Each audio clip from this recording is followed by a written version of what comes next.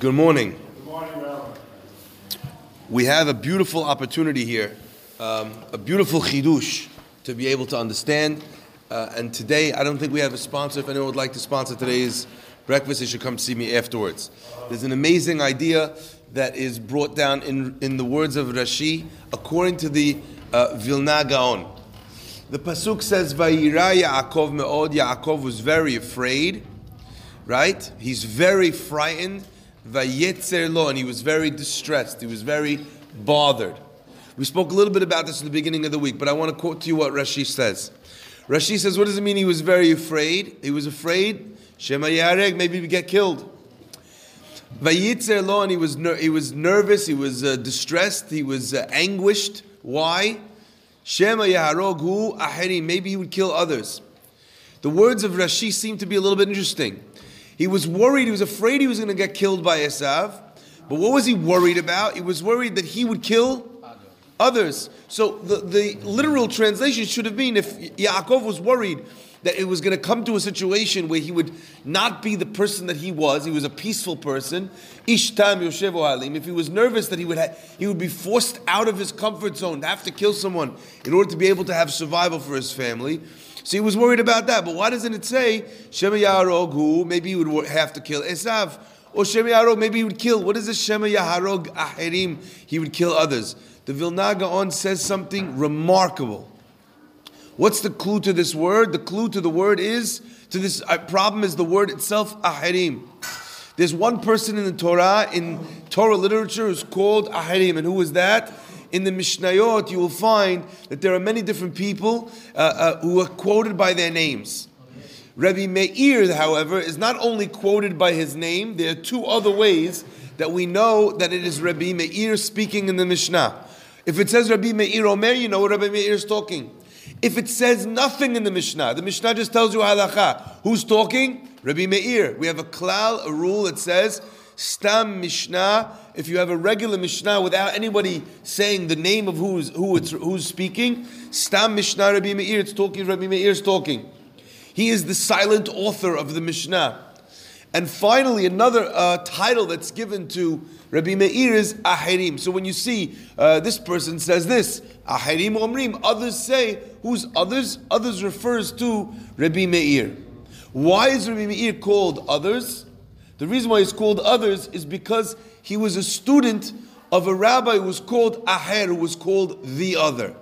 So Rabbi Meir got the dubious honor of being called after his rabbi who was called others. Now I want to just point out two beautiful ideas according to this.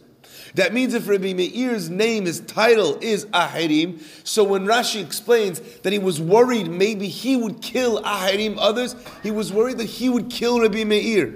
How was he worried he would kill Rabbi Meir?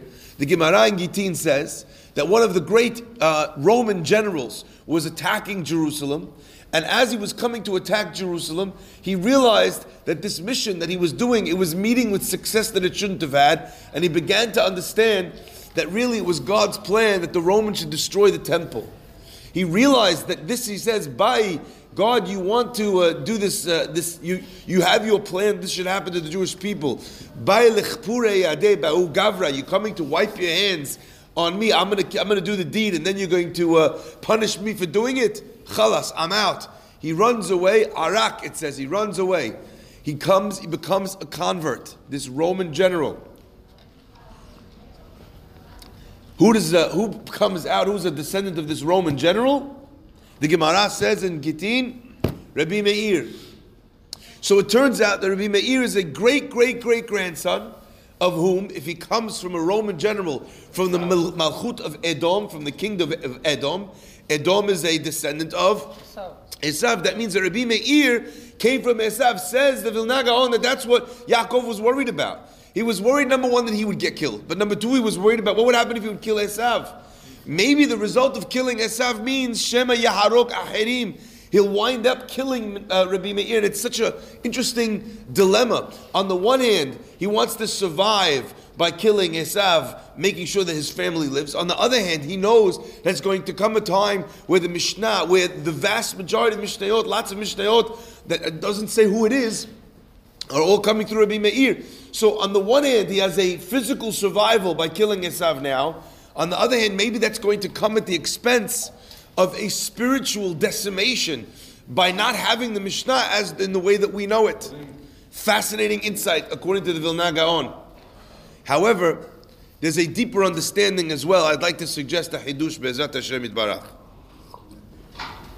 The Gemara Hagigah relates to us a very interesting exchange that happens vis-a-vis this man called Aharim Rabbi Meir. That Rabbi Yaakov was that Yaakov Avinu was worried that he would stop from being born.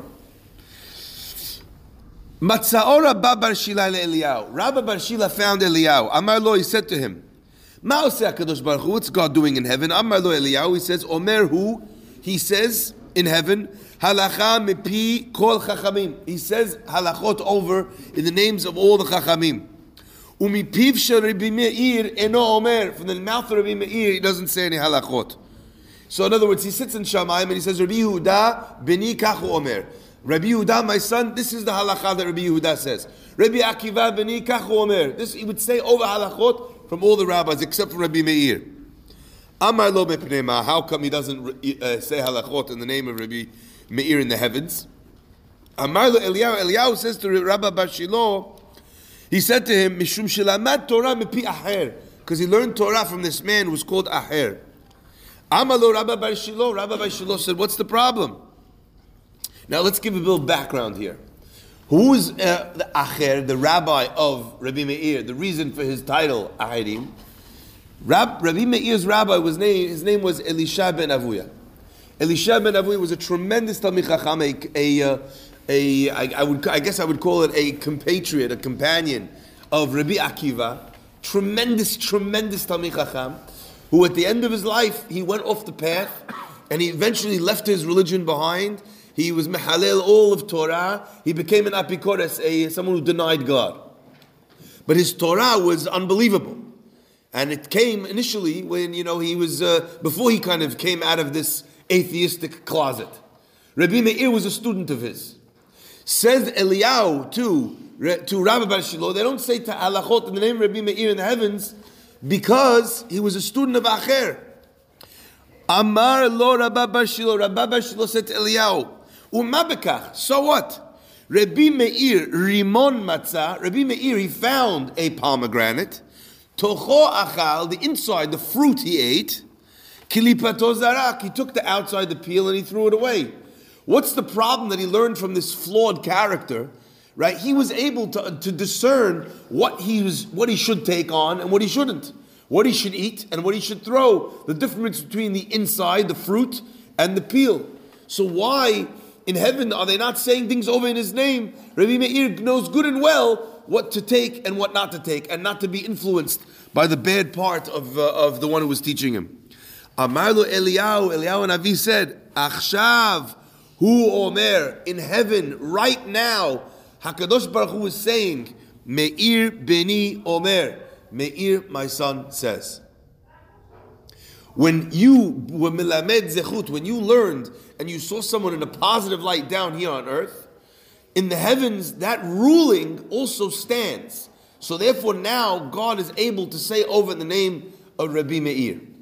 Beautiful shita mekubetzet, if anyone has time to understand exactly what this means. Because normally when we judge somebody favorably, it means, let's say I see someone doing something on Shabbat.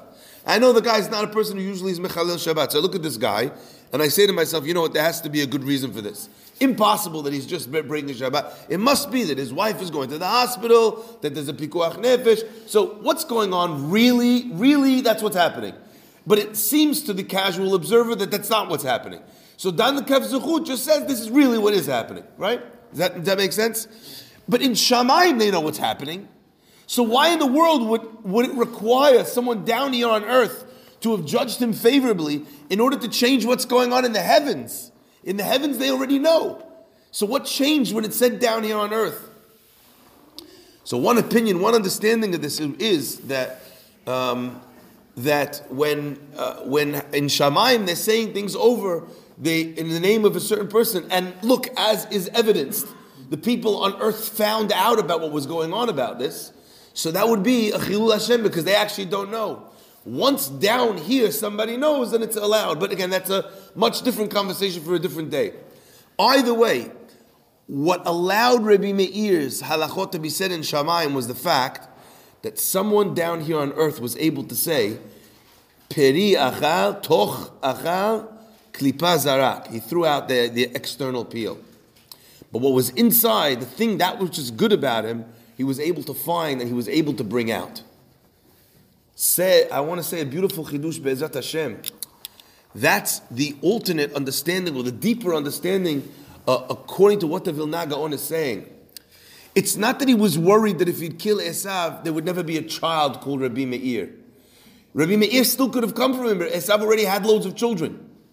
The point here is, if Yaakov Avinu would look at Esav, who had, as we know, tremendous Torah in his head, but the external self of Esav had become a Rasha.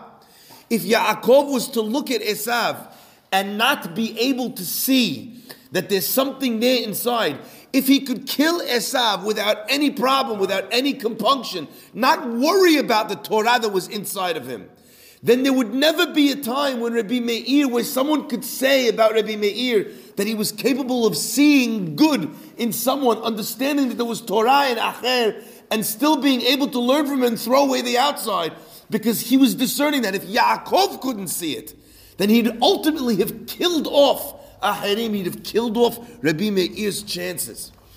To me, this says some beautiful things about judging favorably. It says beautiful things about being able to take the good from somebody. But more than anything else, it teaches a beautiful lesson of understanding that ultimately, in every single situation that a person is in, they have to pay attention to the far-reaching consequences of their actions. Yaakov is now worried, according to Vilna Gaon, about something that's going to happen in thousands of years. We find the same exact opinion being held by Moshe Rabbeinu. He's about to kill the Egyptian. Vayifen ko vacho vayar ki enish. He looks here and he sees that there's no man. Chazal tell us that Moshe was looking into all the future generations to see if there was ever going to be a Sadiq that came from him. Who knows what's going to come from my actions? Who knows if when someone's sitting in the synagogue and they're a beginner and maybe they're talking in the synagogue, or maybe, they have the Siddur and they're not paying attention, and you go over and you yell at the guy, that's not how you behave in the synagogue, that's not how you act. You just murdered the guy. And who are you? How do you know? If maybe this person would have become a little bit more, would have started sending his children to school, one of his children would have ultimately become a great rabbi, would have changed the course of the Jewish people. You don't know not only what you're killing today, but what future results could have come out of this person, out of this scenario. Hashem should protect us to always behave in the best way possible. Should always protect us to behave in a way where the outcome of our actions will always be positive, where we don't, so to speak, murder someone or stop a possibility from coming to fruition either now or in the future generations. And if we're acting in the best way we can, of course, I'm sure we will avoid it, and Hashem will protect us from these occurrences. Baruch Adonai Le'olam. Amen ve'amen.